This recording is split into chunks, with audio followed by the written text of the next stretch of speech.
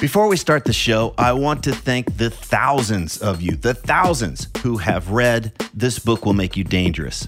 Many of you have told me that the book's unique way of exploring fear, confidence, and purpose has had a lasting impact, that it's much easier for you to get clarity and direction about what really matters and what you want to do in this lifetime.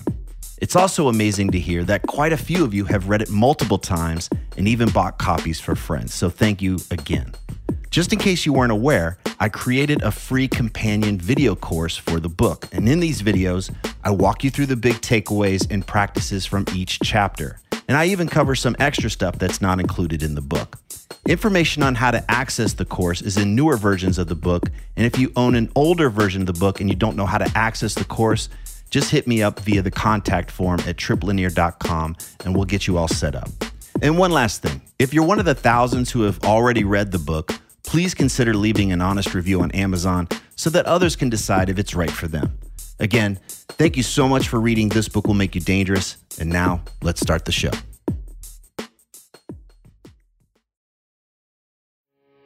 You are listening to the new man beyond the macho jerk and the new age wimp. Your host is men's coach Tripp Lanier.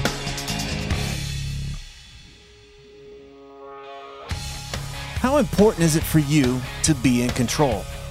Do you ever feel like your life is out of alignment with your values? And what does it take to forgive someone who has hurt you deeply? Today, my wife Alyson Lanier gets curious about the emotionally constipated guy I used to be back in my early 20s. We talk about why I went to therapy, why I hated the idea of personal growth, and how my life looked amazing from the outside, but was a fragmented mess on the inside.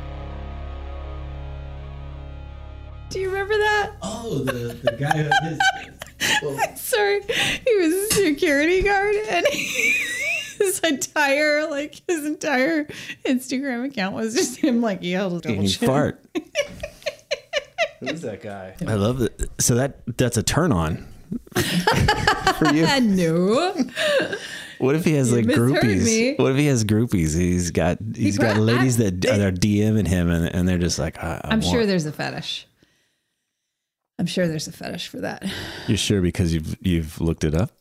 No, but I feel like I've worked with enough people. I've talked to enough people. I've seen enough things in the world to be like, all right, there's just somebody out there somewhere, or a few somebodies, or many somebodies out there that like the farts. They get a little turned on by the farts. And you're one of them. I'm not one of them.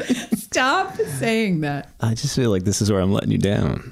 That's why you got me a Chipotle gift card for Christmas. Yeah, that's right. Yeah. Because you wanted me to. Yeah. No sex toys in the stocking. We want farts. They're kind of one and the same. Bring on the gas. Bring on the gas. Well, okay. Welcome to the new man. We're back.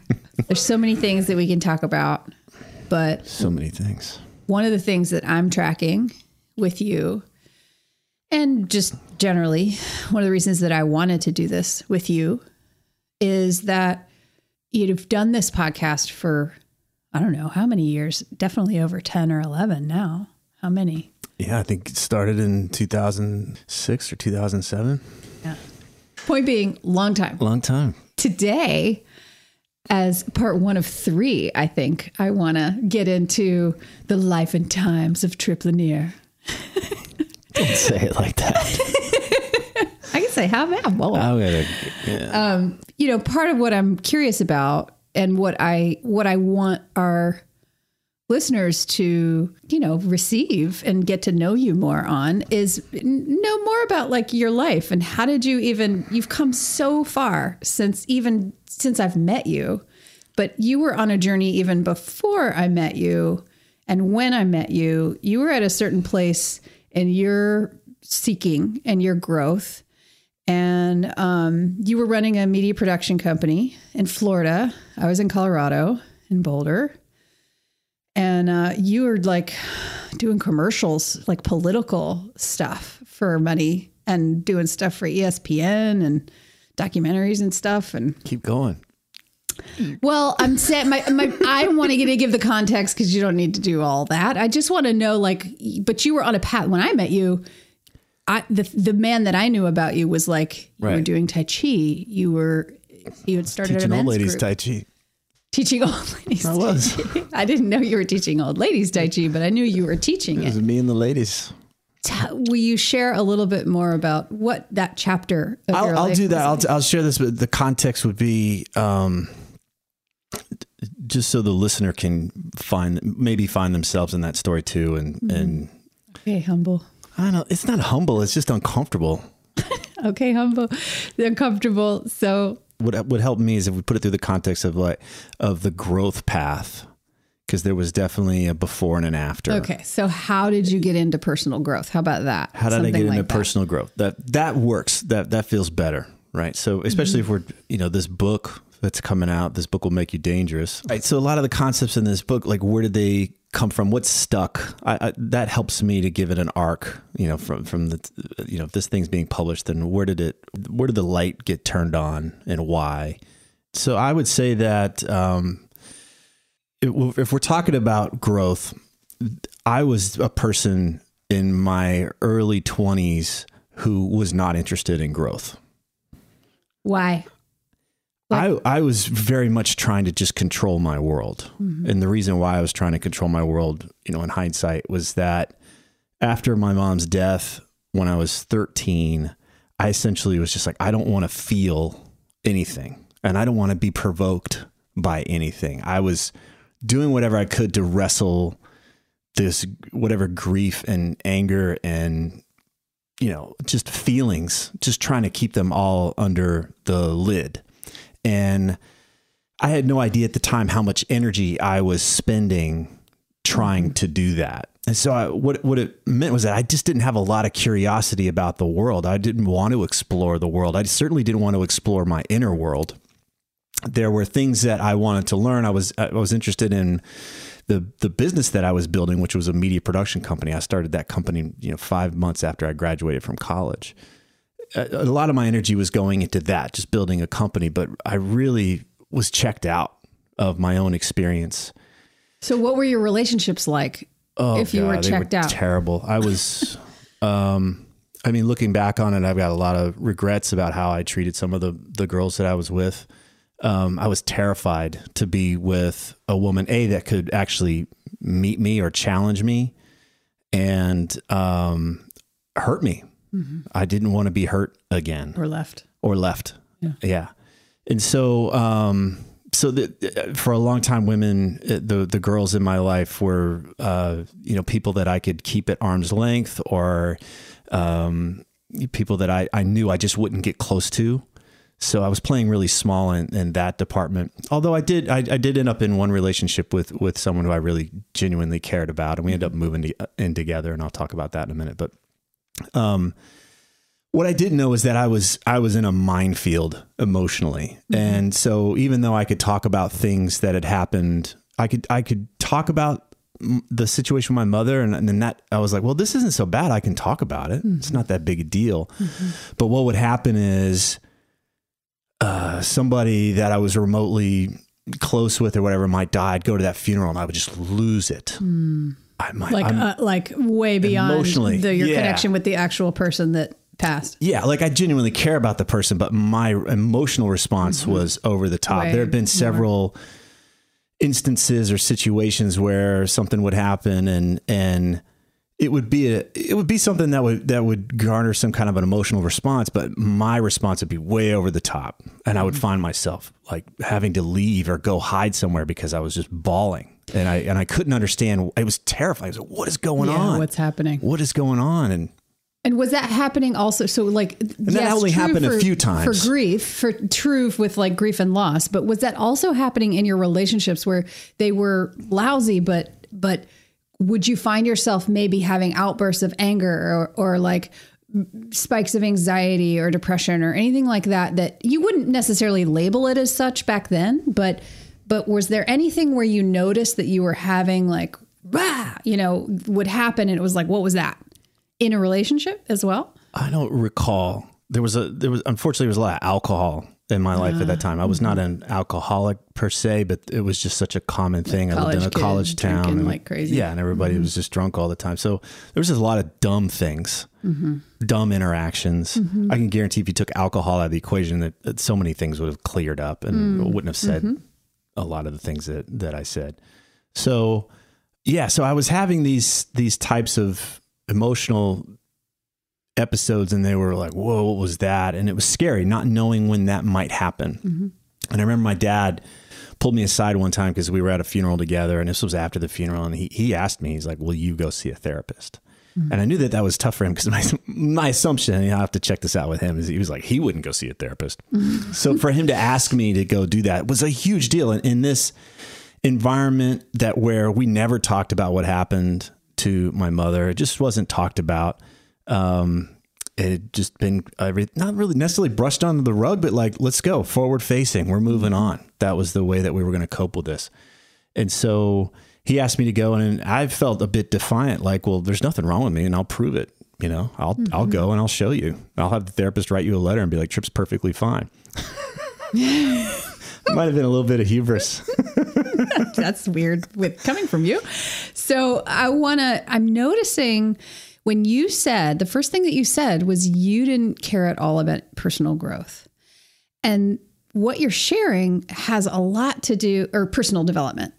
And what you're sharing has a lot to do with basically being able to be with yourself, be with your traumas and emotions, be with your adverse experiences, but also like be with the expression of those. And I think there are people that think personal development might have nothing to do with like emotional intelligence or getting to a place where they can be with what's going on inside them, doing their quote personal work. Personal development can look like, oh, I'm going to read this book and then I'm going to like Atomic Habits. I'm going to do personal development because I'm going to read Atomic Habits, which is I love that book, but it's like, that's not about me necessarily working on what's going on inside in my psychology and that whole thing. So I just think the question that I want to have for you is that when you thought, I don't want to have anything to do with that, it sounds like you were lumping all that in together. I had no idea what personal growth was. I didn't have any interest in that. And I didn't have any interest in kind of rooting around in my psyche. That was not something that, if anything, I wanted better strategies for outrunning my discomfort. If I could find things that would help me outrun it, then great, let's go have more fun or do this or like, but that was the strategy. How do I get better at going faster and outrunning this train? This thing's it's trying to catch me. And that's my strategy. It's not going to be to turn around and let the train mow me over. That was not an option. It was, I need to get better at outrunning this thing. And I remember when I sat down with the therapist that I worked with the first time, I was completely green to this whole process. And I was like, well, what's the end game here? And she's like, well, ideally you'd forgive your mother. And I was like, good luck. Yeah. I was so rooted in that victim mindset. I was so righteous and I'd been wronged. And there was such a gripping identity of like, that was all true. Why would I ever give that up? Like I get to be pissed off and I don't want to make peace with this person. I don't want to have that. That's not even unforgivable. Yeah. It was like, well, that's not even an outcome I want. I don't get that would be peaceful. So, and it was also just how disconnected I was she was like, well, how often do you think about this? And I was like, well, I don't know, a few times an hour. And she's like, it happened 10, 12 years ago and you're still thinking about it a few times. And I was like, oh, that's not normal. Right. I didn't have any standard for that. Like it was just normal. Yeah. It was just normal. So, so I began that process and that process was largely intellectual. I felt like I got it, like, oh, this is what happened and this is what happened to my emotional, but I wasn't connected to any kind of emotional state, or any kind of emotional aspect of it. And she would poke and prod and try to give me some things, but I really just wasn't. I was just so bogged down and armored, and I don't really think I could have done anything. I don't feel like I was resisting it.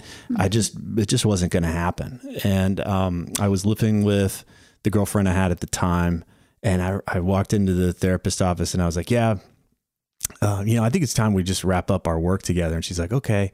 And I said, and by the way, I said, my girlfriend, she's moving out. She's going to move to New York. She's going to go away for 6 months. And I remember my therapist's eyes just lit up like, okay, good luck. We'll see how that goes. Of course, my girlfriend moved out. She didn't move out for 6 months. She was gone. Our relationship was over, and the whole thing went tits up. And that's when, I grieved the relationship and losing the relationship with my girlfriend. And that was heartbreaking, and that sucked, and that was painful. But then there was the iceberg, like what was underneath the water was all of that grief. Here was the abandonment stuff. And I couldn't eat. I couldn't even go to the grocery. I'd be walking along the grocery aisle and just break down, like whatever stupid Muzak song would just hit me. And I'd be like, oh God, and I'd just lose it. And I was terrifying. It was terrifying to not know at any moment when I was going to break down and lose it. And the losing it really had to do with your girlfriend. You found yourself focusing on your girlfriend and loss of your girlfriend. It wasn't like the original loss was coming and bubbling up. I wasn't aware of it that way. It took, after a while, it was like, what is going on here? Because this doesn't fit. Yeah. And I feel like it's so important to just a little teachable moment here. In all of my work with people around grief and loss, I have a theory because I've seen it pretty consistently, which is that you have one big loss, and it's like you manage that loss or you handle it in whatever coping skills you feel like you have, which for you was like, I'm not going to handle it other than get a good firm grip and push down on it. But it's usually the second loss. So it's like someone loses a parent and then they lose their cat or their dog, or they have a breakup or a one night stand. But then the one night stand is like, they're the ones that get left and get ghosted. And then suddenly this massive grief shows up. Yeah. So I just want to speak to that too, because you're naming that, like it was focused on the girlfriend, but then there was this thing around like, wait a minute, this might even be more than her. Yeah. It was a few weeks after I was really in it, and I was still in it. And I'd been broken up, I'd had breakups and stuff before. I was just like, man, this is really deep. And I mean, I couldn't eat. I'd lost 30 pounds. I couldn't even watch television. I didn't want to listen to music. Were you able to work? Cause you had started a company. I had my own company. I would go in and just making big mistakes. I was just doing the bare minimum. I'd come in at night so nobody had to see me. I would just do whatever little bit I had. Glenn, who, I worked with at the time, he knew what was going on. He did a lot to shield me and protect me. And, so it was great to have his friendship and his alliance there. And to know that, I wasn't completely misunderstood, but I just really felt isolated and alone. And I was still seeing that therapist through that time, but I was so blown out in orbit. Compared to where I had been, it was such a, what the heck is going on? Right. So you were maybe going into that initial therapy sessions like, I don't need to be here. Am I wasting my time? To going in because you just need a place to contain this and stuff? Also just what the hell is going on?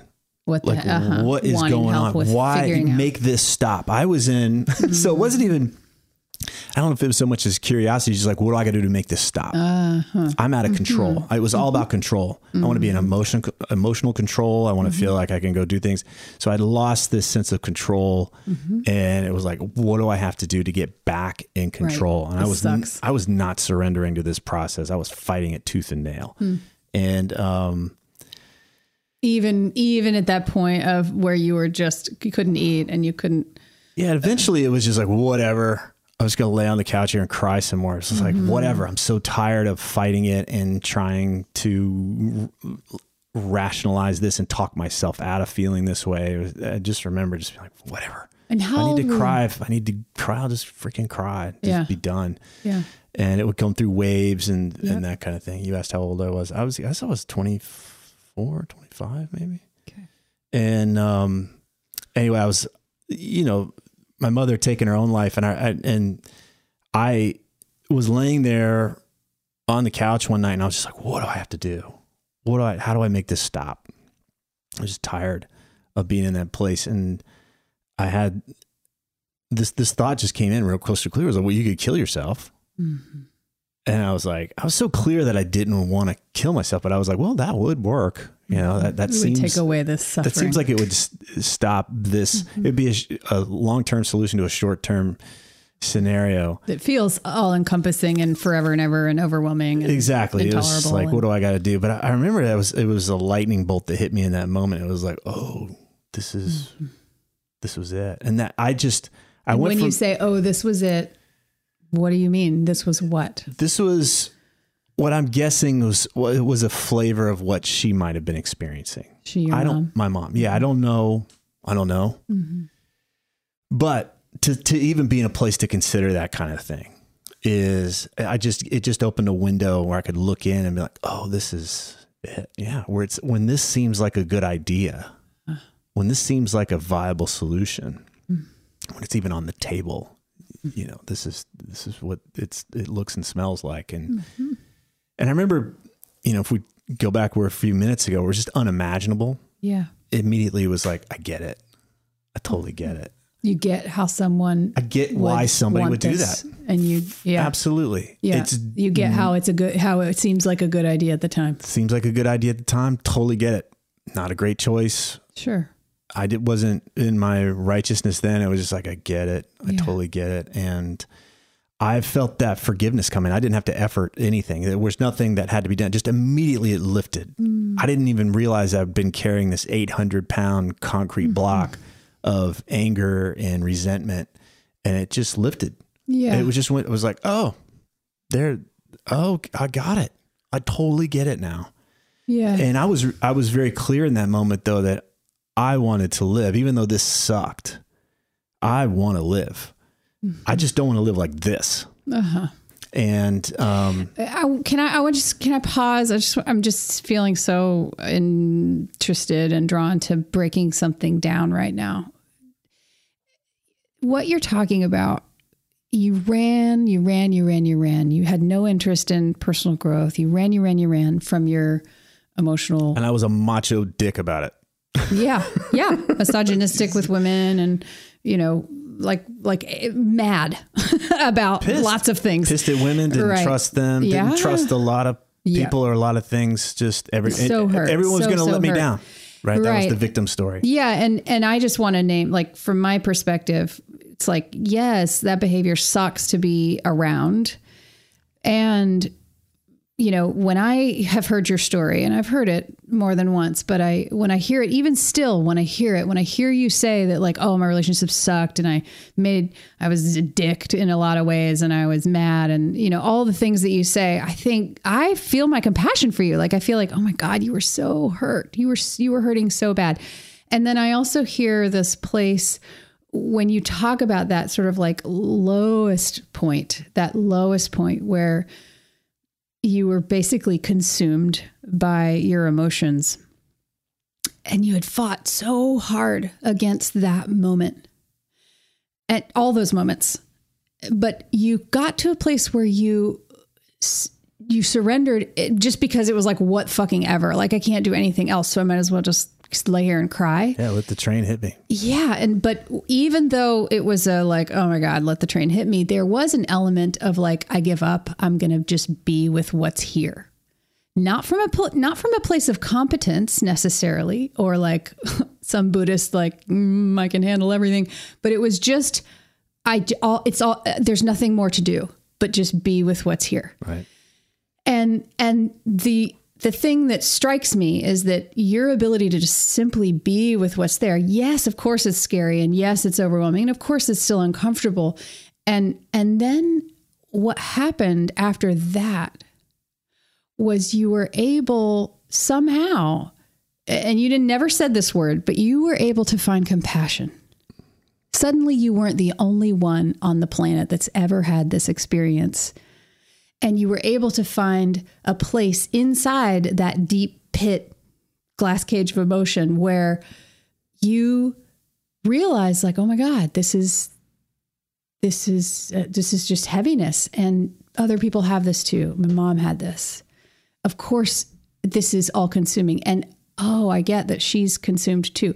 The reason that I just want to name that is that there's a lot in our media and personal growth and development that has to do with finding compassion, that has to do with being with your emotions or expressing your emotions. Or we talk a lot, but there's just a real organic, unbeknownst to you, thing that was happening with your ability to just actually kind of get swallowed up by it and then be with that. So a little digression, but it felt important to name because that's in you today still. You still have that ability to be with what's here and have compassion. That might not be the only thing going on. That might not be the only choice in the room. So coming back to that moment for you, when you had that lightning bolt moment of, oh my God, I can understand, I can see now, I could see how she might have made that choice. I can see how she might have wanted to make that choice. How did you get up off the couch? What had you not be like, yeah, I actually am just going to get all consumed and lost in my emotions here? Well, I never felt like it was wallowing. I think there's a difference between having emotions and wallowing in them. Mm-hmm. And I was really clear I didn't want to wallow, but I could feel the difference between letting whatever needed to pass, just pass. And I learned then one of the things that stuck with me and it helped me, it was just like, all right, if this was an electrical current, then I'm merely the conduit and it just needs to pass through me. The more that I try to resist it, I'm just burn myself out. That's great. I just freak out. It just creates. Analogy. So at that point in my life, I was just like, all right, whatever. I got to feel this. Then let's feel it, and it would be done. Mm-hmm. It would be over in a few minutes. Sure. I'd have an experience, and then a few minutes later, be like, this is different now. I feel cleaner now, and then it might be another wave comes later on, whenever it would. And so you were able to track that even then. You were able to notice that because it was such a distinct experience. Well, I felt peace. I wasn't feeling peace trying to outrun it. Mm-hmm. That's where the anxiety and the tension and the oh shit was coming from. And the wallowing, essentially, the victimhood you were saying around like, there's no forgiveness here. Right. So it was like, okay, well, if I got to feel this, I would just feel it. And I let go of it needing to be different. But what I learned was like, it just passed. It was like a rainstorm and it would just pass. Mm. And then I felt peace. The peace I was deeply wanting was on the other side of that thing that I was avoiding. Mm-hmm. So it was like, okay, well, whatever. If that's how I get to experience peace, then so be it. I'm tired of trying to hold it all together. And I'd realized like how much work. I mean, when I talk about trying to hold it together, it was like managing every conversation I was in so that they didn't ask about my parents. They didn't ask about my upbringing. They didn't ask. Wow. It was just, how do I stay 3 steps ahead so that we don't go down this road? Wow. How do I say so they don't ask me about this? Like it was always, it was just this, okay, got to make sure we don't talk about this. Got to make sure we don't go down that road. Got to make sure, it was just all this, how do I defensive, just constantly protecting and defending. And that it was freaking exhausting. Yeah. And so now it was just easy. It was like, whatever. Hey, whatever. Let's talk about it. And that felt strong.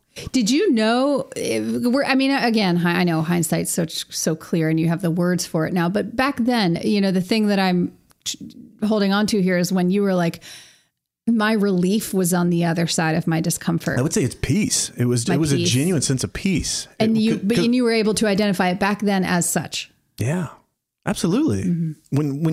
When it feels like shit, anything that feels better than feeling like shit is like, okay, more of that, right? Relief. But relief wasn't more relief. I associate more like, cool. I don't have to deal with this right now. That's managing the conversation. Right. Okay, good. We avoided the discomfort. But there was still that anxiety. That's a good distinction between relief and peace. The relief would be like, I dodged that bullet. Right. Peace was, hey, we can go there and it'll be fine. Mm-hmm. That's the difference. And that's what I talk about, when I'm working with people is let's create a real discerning, ability to tell the difference between peace and relief, because most of us are just settling for relief. How do I medicate myself so that I don't have to feel that discomfort? How do I distract myself so I don't have to feel that discomfort or control or all of these other things? Which is a lot different than, hey, if I'm willing to go through this, that's usually where the peace is when I'm not trying to run away from it or avoid it anymore. And I can't hold my hand up and say I do this all the time, but at least I know it. I know it in there. Yeah. That if I really want peace, then we're going to steer into this thing and just deal with it. You do practice that way. And so that's an amazing kind of aha moment or moments for you on the other side of it. So how did you begin to tack towards personal growth? After that, I got curious. I was in this place of what the hell? Where do I get more peace? Did I just go through? Well, Oh, okay. I was reborn. I mean, I was just like, holy crap. I was experiencing the world so much differently.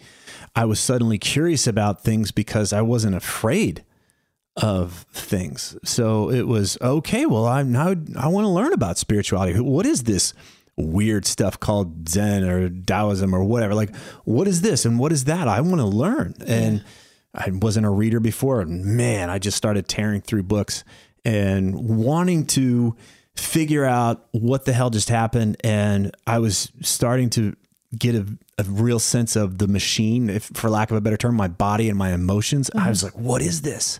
There's this whole thing that's going on and I can feel it now and I'm aware of it. I'm aware of me now. I'm not trying to outrun it. So, okay, who's figured this out? Do you remember the first book that you picked up that really stuck with you? I don't know if I remember the first. I mean, the first, there were a lot of books that I went through, but I would say that the book that really knocked my socks off and was just like, thank freaking God, was Ken Wilber's Marriage of Sense and Soul. And which is Ken's work, right? Ken's work in the world has been to integrate. That's his thing. Like, here's the big picture. Here's how all of these synthesizer. Here's how all the pieces fit together. And I was like, thank you. He actually gives you a map and like, here's where psychology comes in. Here's where ecology comes in. Here's where this is blah, blah, blah. Here's where spirituality fits in. He was like, thank you so much. I went from this splintered, walled off existence. Can only talk about that over here. There's no relationship between all of these things. They're all siloed, to everything is interconnected, and here's how. Not just some spiritual new age bullshit. Yeah. Like it's all one, man. It was like, no, here's how it works together. Here's what the sciences are saying.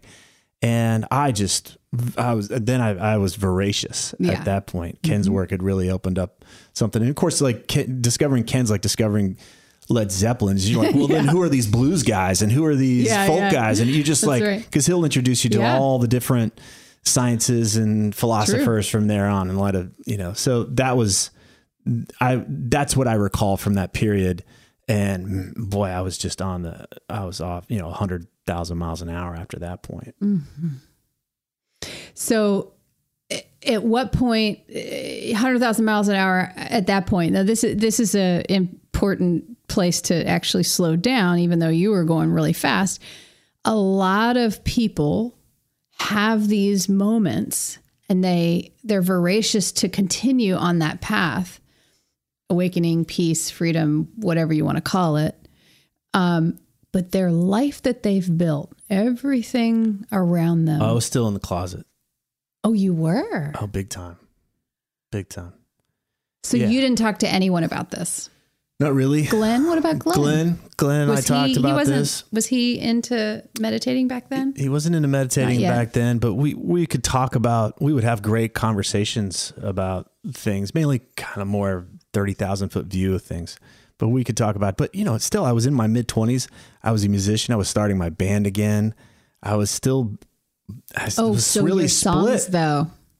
Did you put it in your lyrics? Yeah, some of that was in there. But I still was like gonna go out and party. And so there's still a split. I mean, still like what you said about it being in the closet. Yeah. Which was tough because I didn't feel that sense of alignment.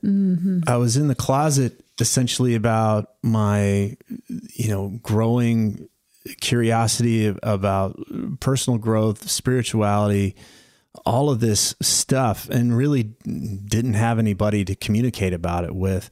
And the people that I was around, they were kind of, they were people that I loved, but that wasn't what we would talk about. And what were some of the, if you can remember, what were some of the stories you would tell yourself about those people that had you stay in the closet about it? Like, oh, I can't possibly talk to them. It comes out, they're just going to think I'm weird. They'll think I'm weird. They're just not going to get it. This is stuff that's really important to me. I don't know anybody else that's gone through something like this, so nobody's going to get it.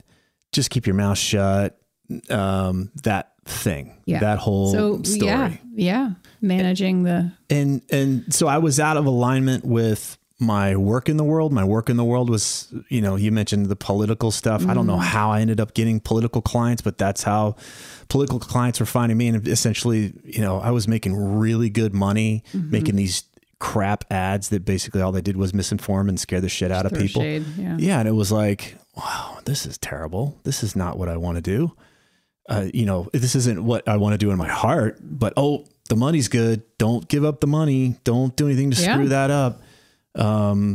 Friendships just weren't, at least I wasn't willing to really invite folks into that. I was going and teaching Tai Chi to old people several nights a week. And then I was partying my ass off in a rock band on the weekend. It was just this weird split. I was trying to maintain all of these different worlds, and I was getting back into living a fragmented life. I eventually got back into another long-term relationship, and with that person really wasn't aligned with these values and that kind of stuff. So, but they were aligned with the other life.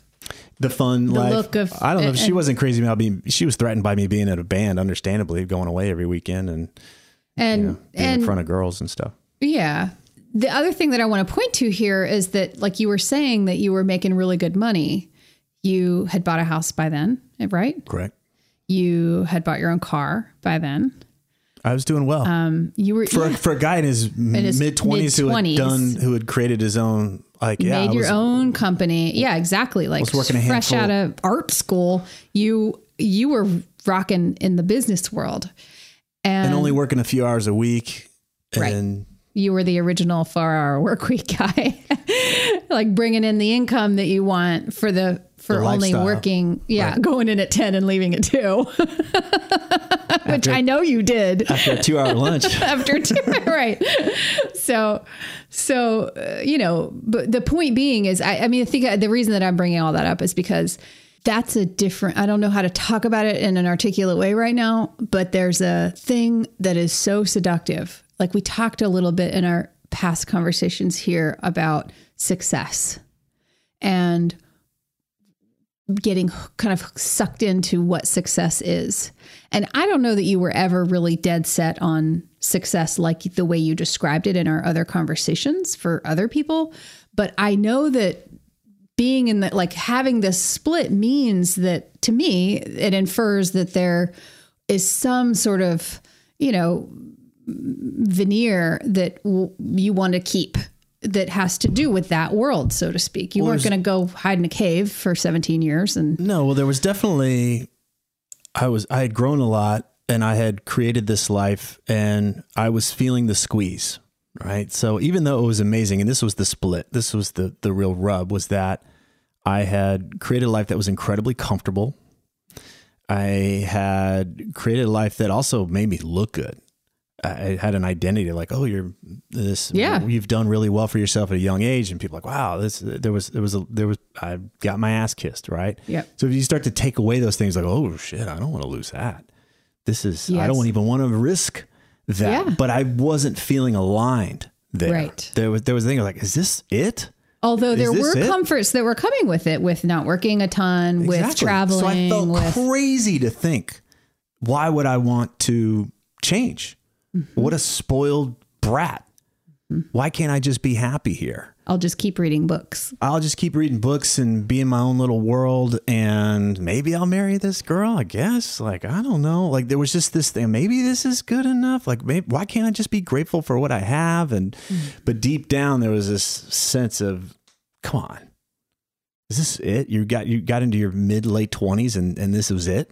You just like plateaued. Which is an interesting voice to even entertain, like even be able to say you heard, given where you've come from. Like you were in basically the way I calculate it, 13 years of hard suffering and pain. And then I wasn't aware of it. And then Dark Knight, level of like major. Well, it was a different type of discomfort. It was just like, is this it? Like I'm feeling boxed in. Mm-hmm. And I was curious and willing to try things. And I was actually exploring the world more. I was starting to create some community. I'd actually gotten connected with in the Ken Wilber world through Stuart Davis. He and I became friends, and I was just, the world was opening up, and there was another possibility. So it went from being less of a, I wonder what else is out there, to there's another world out there, and you're being kind of a chicken shit. And so as much as I like to thump my chest and be like, I'm all about these values and living this way in the world, I was full of shit. I was doing work that was outside of my values. I was in a relationship that wasn't aligned with what I wanted. And I was also socially, not surrounding myself with the people that really aligned with me, even though I love them. There's no complaint there. It wasn't the next phase of my life. And I was resisting that next phase, and I was playing the victim again, like wanting to complain. I was laying on, that my clients suck and this town sucks and my girlfriend is this and that. Just wanting to make everything else wrong. And I became very critical and like bitchy about stuff, instead of turning around and say, well, if I don't like it, then what am I going to do about it? It's up to me. It's not the town that I'm living in's fault. It's not my company's fault. It's not this woman's fault. It's me. Yeah. How am I going to respond? If I don't like this, then what am I going to do about it? We'll pause the story here. Be sure to subscribe so that you can listen to the next installment whenever it's available. If these interviews are helping you, please leave a positive review on whatever podcast app you use so that others can discover the show more easily.